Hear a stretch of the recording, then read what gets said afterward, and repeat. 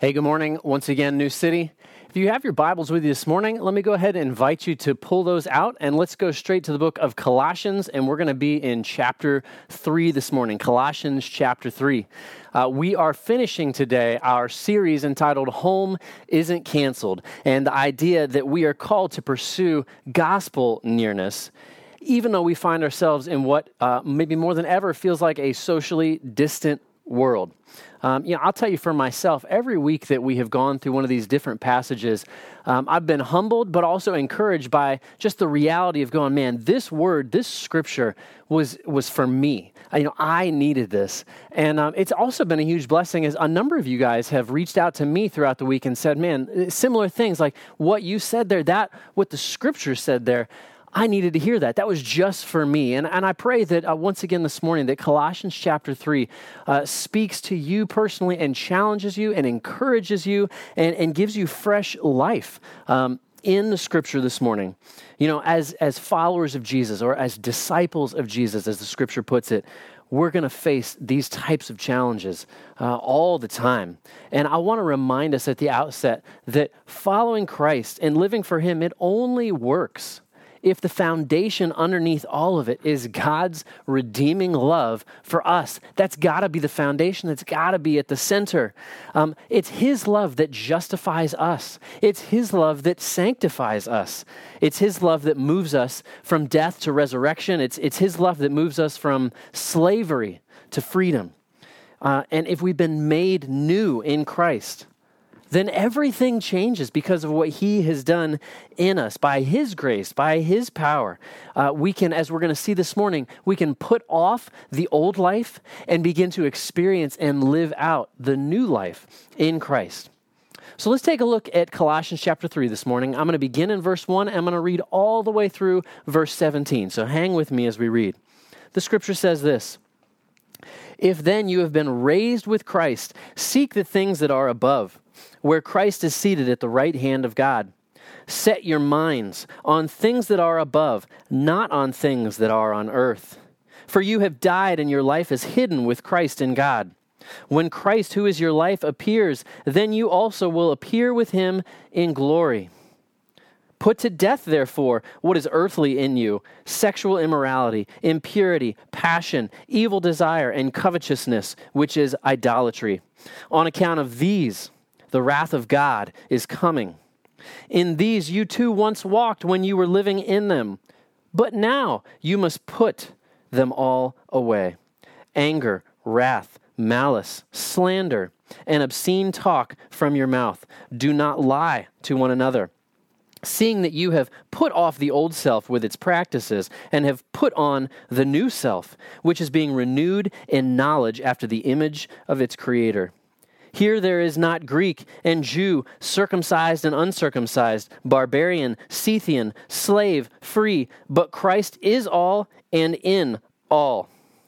Put on, then, as God's chosen ones, holy and beloved, compassionate hearts, kindness, humility, meekness, and patience, bearing with one another. And if one has a complaint against another, forgiving each other, as the Lord has forgiven you, so you also must forgive. And above all these, put on love, which binds everything together in perfect harmony. And let the peace of Christ rule in your hearts, to which indeed you were called in one body, and be thankful. Let the word of Christ dwell in you richly, teaching and admonishing one another in all wisdom, singing psalms and hymns and spiritual songs with thankfulness in your hearts to God. And whatever you do, in word or deed, do everything in the name of the Lord Jesus, giving thanks to God the Father through Him." Amen. Let's take a moment and let's just open again in a word of prayer together. Father God, we thank you for your word. We thank you that it is holy, it is perfect, and Lord, it is a message of love. It is a message of truth, but it's also a message of repentance and a call to new life, Lord, the joy of new life. And so would you open our hearts and our minds that we might focus our minds on things that are above, Lord, the truth of your word this morning. We pray in humility this morning. In Christ's name we pray. Amen. three simple applications I want to give us from this very long and very powerful word from Paul in Colossians this morning. They are these. Number one, you have been raised with Christ. You have been raised with Christ. Number two, put off the old life, because in Christ you have died to it. And number three, put on the new life, because in Christ you have been resurrected to it. So, number one, the scripture begins here by reminding us of that foundational truth in the gospel. You have been raised with Christ. And I want to read those four opening verses again, just so we can let this saturate. He says, if then you have been raised with Christ, seek the things that are above, where Christ is, seated at the right hand of God. Set your mind on things that are above, not on things that are on earth. For you have died, and your life is hidden with Christ in God. When Christ, who is your life, appears, then you also will appear with him in glory. See, brothers and sisters, your resurrection has given you a new identity in Christ.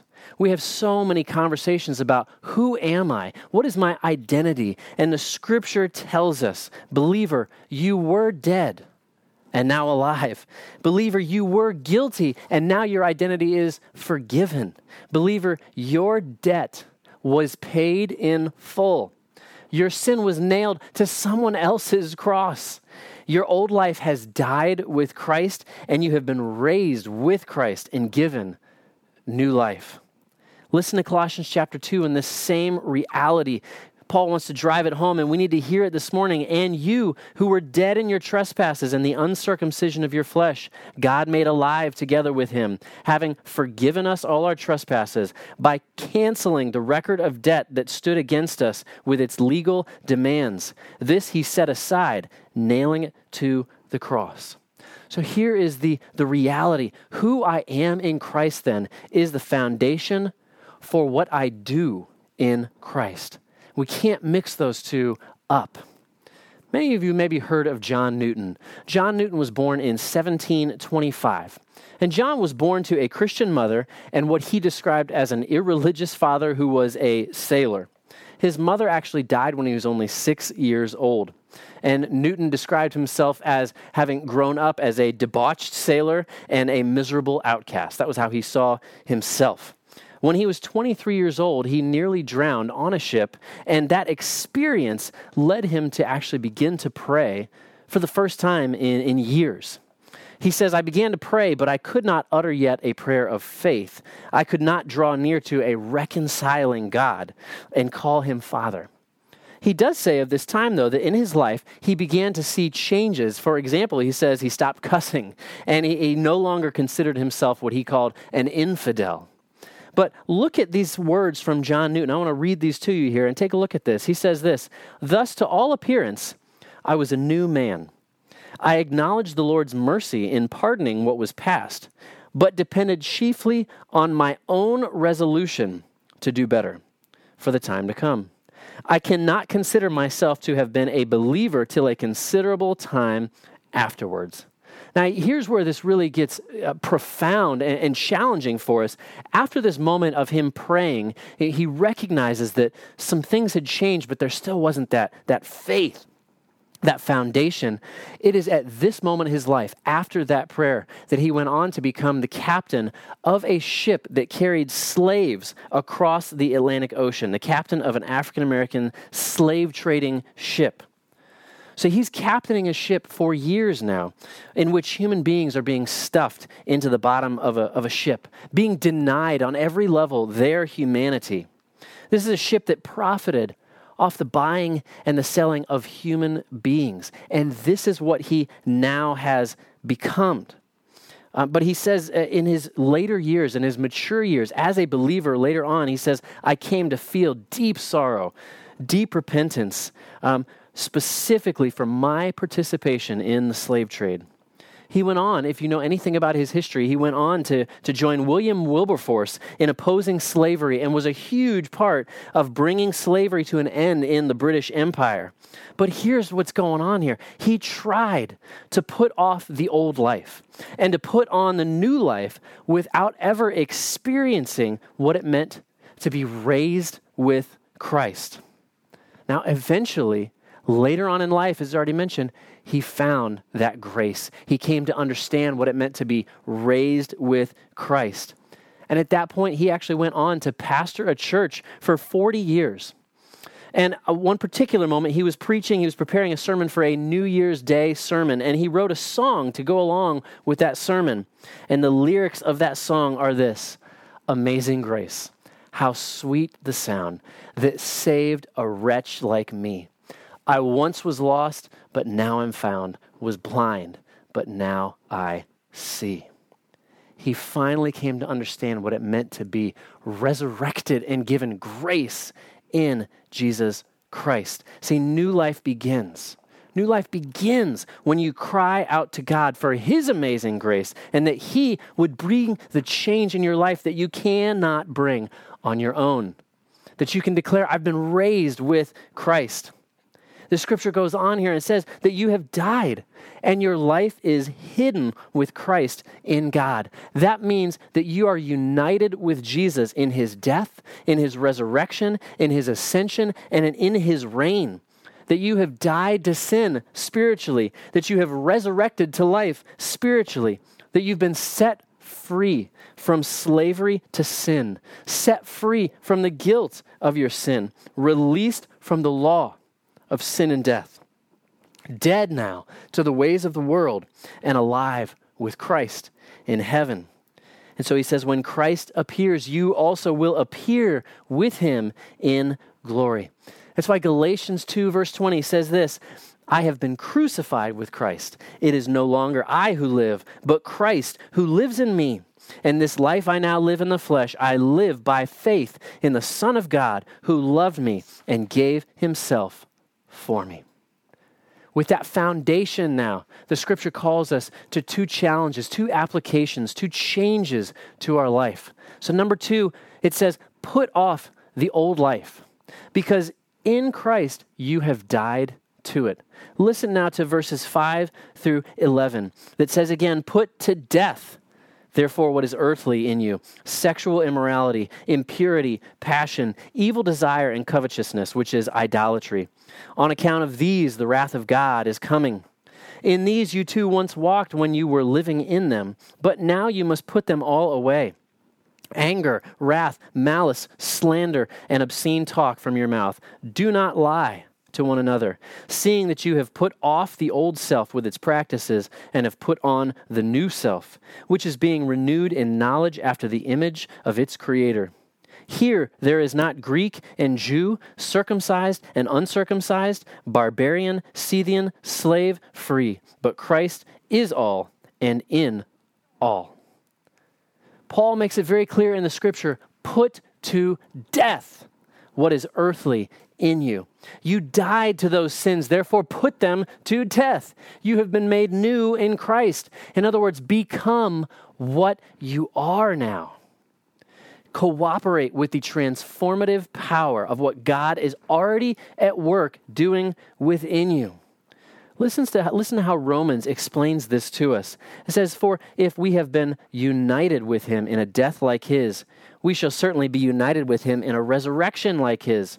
We know that our old self was crucified with him in order that the body of sin might be brought to nothing, so that we would no longer be enslaved to sin. For just as you once presented your members as slaves to impurity and to lawlessness, leading to more lawlessness, so now present your members as slaves to righteousness, leading to sanctification." So in this passage now, we get two very clear sets of instructions, each one with 5 sins that we are told, put these to death. He says sexual immorality. The Greek word there is porneia, which means any kind of sexual sin. It says, be rid of impurity, which is any kind of moral corruption. It says, be rid of passion, which is another word for lust. It says, be rid of evil desire, which is any kind of a love or an affection towards sin. It says, be done with covetousness, which is greed, sinfully wanting what other people have. It says, all of this is idolatry. And idolatry is simply putting something else besides God in that place, that central place, putting some other thing in the place that only God should be in our hearts, in our minds, and in our lives. says, put away them all. Then he comes to this second list. He says, understand here that if that first list is kind of secret sins, sins that we're ashamed of, that we do in private, in hiding maybe, this second list is community sins. These are sins that affect very immediately everybody and are sins against others. Anger, wrath, malice. These are attitudes that lead to angry words and even angry actions. Slander, which is blasphemy against God, and obscene talk, which is tearing down other people. He says, do not lie to one another. In all of this, I think it's important for us to step back and recognize that secret sins become community sins. You know, one of the lies that Satan loves to tell us is, I'm not hurting anybody else. My sin, I'm not hurting anybody but me. But we are reminded here from Scripture, and our nation would do wise to take a lesson here. You don't sin in a box. When you sin, it affects other people. When you worship idols, when you become addicted, when you become enslaved to besetting sins, you become angry, you become hurtful, and your sin affects everyone else. And as we're thinking even today about family, about the home, remember that our sin, done secretly or publicly, it hurts oftentimes our family the first, our family most. You know, I want to think about that for a second. Just the reality that we've all lived for the last several months of being stuck at home to one degree or another. And many of the stories that we're hearing, many of the statistics that we've heard over the last several months is that things like alcoholism and pornography are radically on the rise as people are stuck home. You know, a verse that's been so powerful in my life is Jeremiah 2:13 that says, my people have committed two sins. They've forsaken me, the fount of living water, but they've also gone to these other cisterns, these other jars of water that are empty, that hold no water. I'm reminded that especially in these crazy times, that I need daily the fountain of living water in my life, and everything else is an empty jar. So whether for you it may be sexual sin, maybe it's a sinful relationship, whether it's alcohol or a drug addiction or marijuana or a gambling addiction or impulse buying, whatever it may be in your world, there are lots of ways, guys, to medicate our souls when we're unhappy. And the Scripture reminds us here that none of them work. None of them. The Bible here is saying these are all a part of the old self. You've been given the gift of the new self. And so as Galatians says, why are you returning to those weak and miserable principles? Why are you choosing to be enslaved and shackled all over again when Christ has made you free? You know, and then it gets a little bit more serious. If you look at what comes next, the Scripture says because of these things, because of these sins, because of this wickedness in our lives, it says the wrath of God is coming.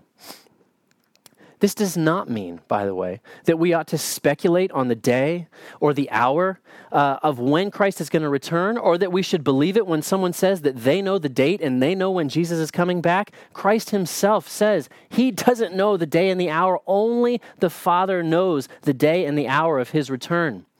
And even in this time, as we're seeing a lot of scary and wicked, terrible and unjust things happening right now in our world, in our country, the message of Scripture here is not guess the day that Jesus is going to return and win a prize. That's not what the Scripture is saying.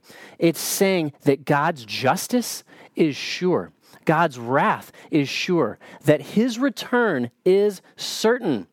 So we ought to be ready for it. What does that mean? It means if you never have, trust him as your personal Lord and Savior this day. And make sure that you continue to do what we've been called to every single day, which is share that same good news of salvation in Christ. What you have experienced, make sure that your family knows the truth. Make sure that those around you that you see and work with, that they know the truth of the gospel. That urgency, that need, and that reality is unchanged. Because God's eternal wrath is coming one day. You know, we tend to not like the idea of a God of justice in most cases, because we think that if God is a God of justice, that may somehow threaten the idea that God is a God of love. I want us to remember here this morning that a God who lacks justice is a God who is not loving. We don't like it when injustice prevails, and we shouldn't. Let me remind you, neither does God. We hate injustice, so does God. And so when we see injustice of any type, our hope is in God. God is the only one who is fully just and at the same time fully loving. That is the mystery and the beauty of the gospel, that God is holy and must punish sin with his justice and wrath, and yet that God is also loving and does not desire to punish us as we deserve. And that problem, that irreconcilable problem, has been solved in the person of Jesus. Jesus died on the cross to satisfy the holy wrath and justice of God for sins that I committed, that we committed, that we together have committed. Look at Romans 5:9, explains this so beautifully. Since therefore we have now been justified by his blood, much more shall we be saved by him from the wrath of God. I want to be super clear here too, and point out once again that the goal here is not behavior modification. Okay? The goal here is salvation of your soul. Every religion, guys, in the world tells us do better, try harder, be a better person, and then maybe, if you're lucky, God will accept you. But Christianity, revealed in the Word of God in the Scriptures, says something totally different. The gospel says, I don't care how many times you have returned and run back to that same idol. I don't care how many times you've returned to that same broken addiction. The gospel says, I don't care how much you've ruined the relationships in your family or in your life or in your church. The gospel says, I don't care how much you have ignored my warnings or flaunted my justice or act unjustly towards another person. Come to me in repentance and lay your guilt down and lay your burdens and your sin down. Jesus says, I will pay the penalty for your sin, for your old way of life, and I will empower your new life. And guys, at times like this, it's so important to remember that the gospel is available to all people. Whether you would say I'm an alcoholic or you'd say I'm that teetotaler who never has struggled in that area. No matter who you are, the gospel is available to you. No matter where you come from. No matter whether you think that masks are the solution at the moment or whether you think that dealing with the issue of people losing jobs is the major issue. Regardless of where you happen to land any given day on the political spectrum, the gospel is for all people. It doesn't matter who you vote for. It doesn't matter what race you are, whether you are black or white or Hispanic or Asian. The gospel is for every tribe, every tongue, every nation. The gospel is for bad cops, and the gospel is for good cops. The gospel is for racists, and the gospel is for reconcilers. The gospel is for people who are peacefully protesting this week, and the gospel is for people who are rioting and looting. The gospel is for George Floyd and his entire family, and the gospel is for Ahmaud Arbery and his entire family, just like it's for my family. The gospel is the only hope. The gospel is the only hope of life, of justice, of salvation. It's all in Christ. As we think about the implication of that, putting off the old life because we've been resurrected with Jesus, let's look, number 3, at what it looks like to put on the new life.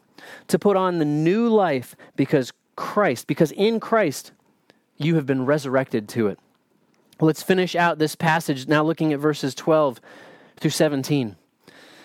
It says, put on then, as God's chosen ones, holy and beloved, compassionate hearts, kindness, humility, meekness, and patience. Listen, bearing with one another, and if one has a complaint against another, forgiving each other, as the Lord has forgiven you, so you also must forgive. And above all these, put on love, which binds everything together in perfect harmony. And let the peace of Christ rule in your hearts, to which indeed you were called in one body, and be thankful. Let the word of Christ dwell in you richly, teaching and admonishing one another in all wisdom, singing psalms and hymns and spiritual songs with thankfulness in your hearts to God. And whatever you do, in word or deed, do everything in the name of the Lord Jesus, giving thanks to God the Father through him. You know, at the very beginning of this passage, in verses 1 and 2, we are told, seek the things that are above and not on earth. You know, I waste so much time watching the news and scrolling through social media all day, and I come away, guys, every time feeling worse, feeling worried and stressed and angry and hopeless. And it's all bad news all the time, and it sucks you in.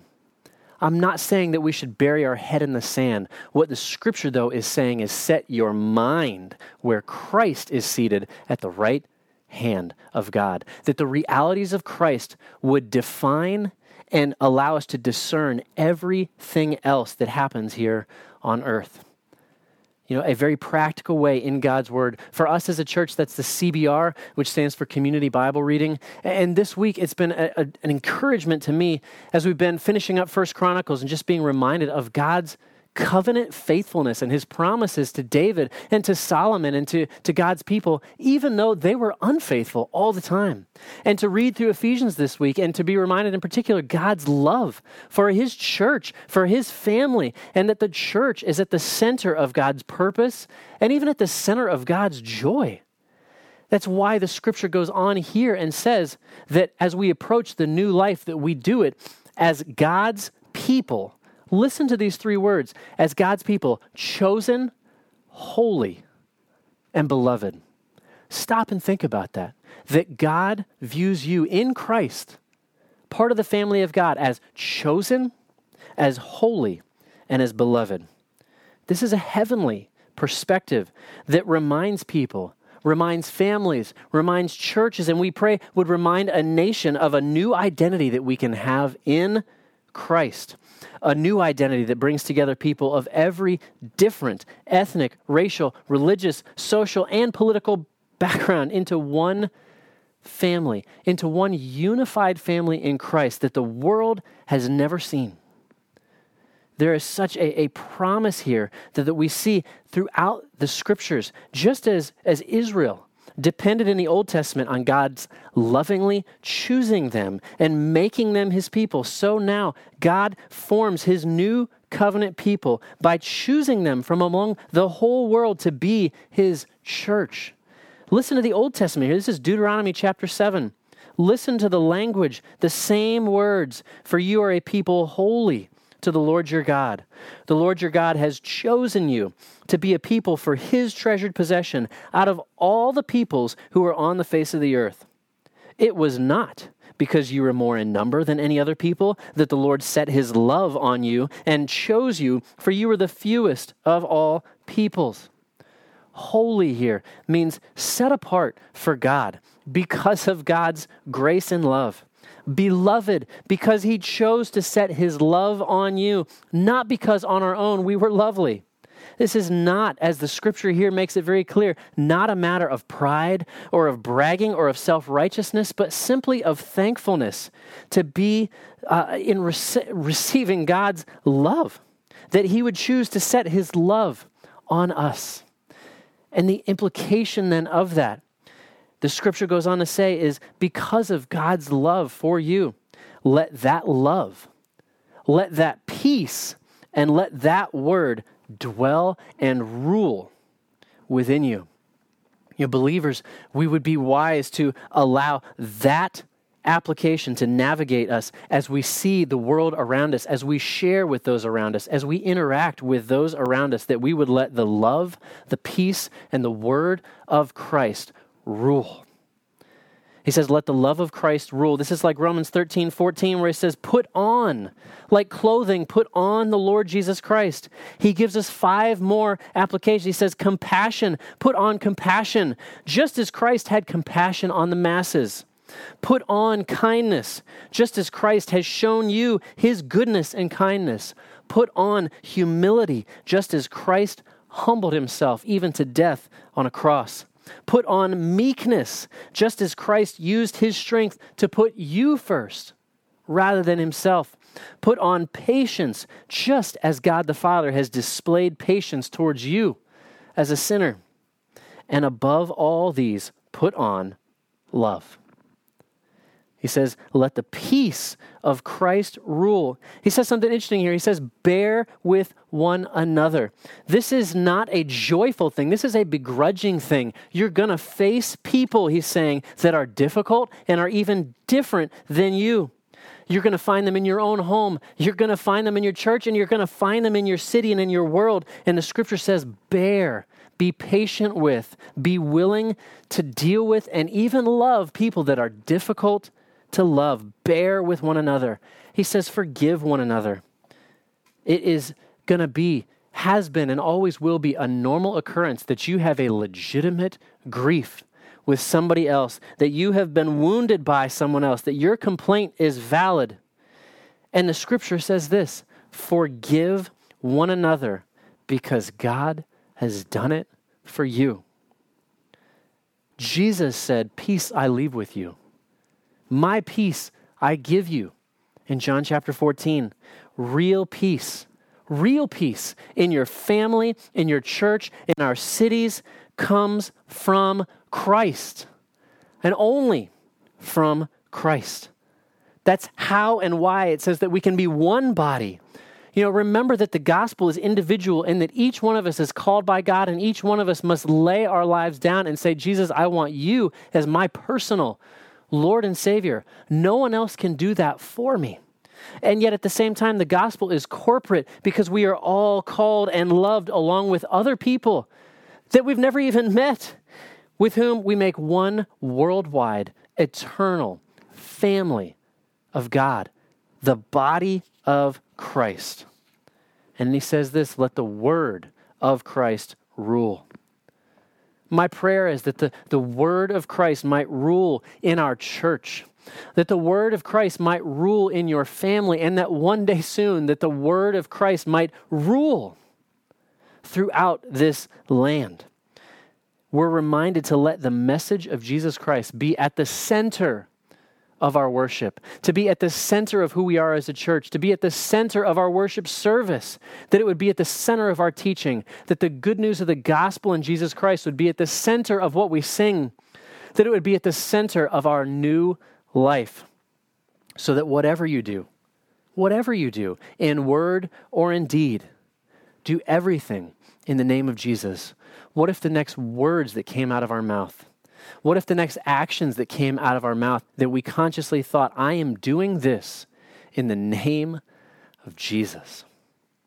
I don't know where you are this morning. If you are a believer, maybe today is the day that Jesus is reminding you of his love, reminding you that he has poured out his wrath on somebody else already, that he has poured out his judgment on Jesus, and you no longer stand condemned. And believer, even though you continue to struggle with sin of whatever type, of whatever addiction, whatever is going on in your life, that you keep coming back to it, remember that you have been given salvation, that you've been given the Holy Spirit, that you can put off the old life afresh even today and say, Lord, help me put on the new life in Christ. And maybe this morning you're listening and you're going, I don't have that relationship that you're talking about. I don't know God in that way. In many ways, I'm like John Newton, that maybe I've prayed a prayer, or I've thought thoughts, or I've investigated spiritual things, but I don't know the God who reconciles. I don't know Jesus as my Savior. And I would urge you today, this very hour, to admit, Lord, I am a sinner. My sin is my fault, and I recognize that you have made a way for my salvation. And so I'm laying my burdens down before you. Forgive me. Give me new life in Jesus today. And God will answer that prayer even in this very moment. Let's take a moment and let's pray together even now. Heavenly Father, Lord God, we come to you. Our need is for you. Our need is for Jesus. And the hope of the world is Jesus. And so, Father, with all of the things swirling around us in this world, in this country, even this week, even over the last several months, Lord, there's many things that we can be anxious over. But God, rather than living by fear, we come to you in trust. Father, rather than running to empty cisterns that hold no water, we repent of running to things that do not heal, things that don't even truly medicate. And we confess that what we need is you, Jesus, more of you. Father, forgive us for when we have run away from you. And Father, may we draw near to you. I pray for all of those who are listening this morning who have not yet experienced new life in Christ, that today might be the day that they cry out to you and say, Jesus, forgive me. I'm a sinner and I need you. And Father, would they even now feel the burden of their sin removed, and that they might be able to take up the new life in Christ because of your grace, because of your love, because of your forgiveness. Lord, we cry out to you for everything taking place in our country, especially this week, and we ask for grace to forgive through all of these situations. We pray for justice where there is injustice. We pray for grace where there is not. We pray for forgiveness where there is not. We pray for healing that would be centered around Jesus. And Father, for all those who are hurting, that they might find in their grief hope in Christ. Father, for all those who are guilty, that they might find hope in Christ. Lord, we pray all these things in Jesus' holy and precious name. Amen. Stick with us, give us just a moment, and we're going to finish out in a special time of worship.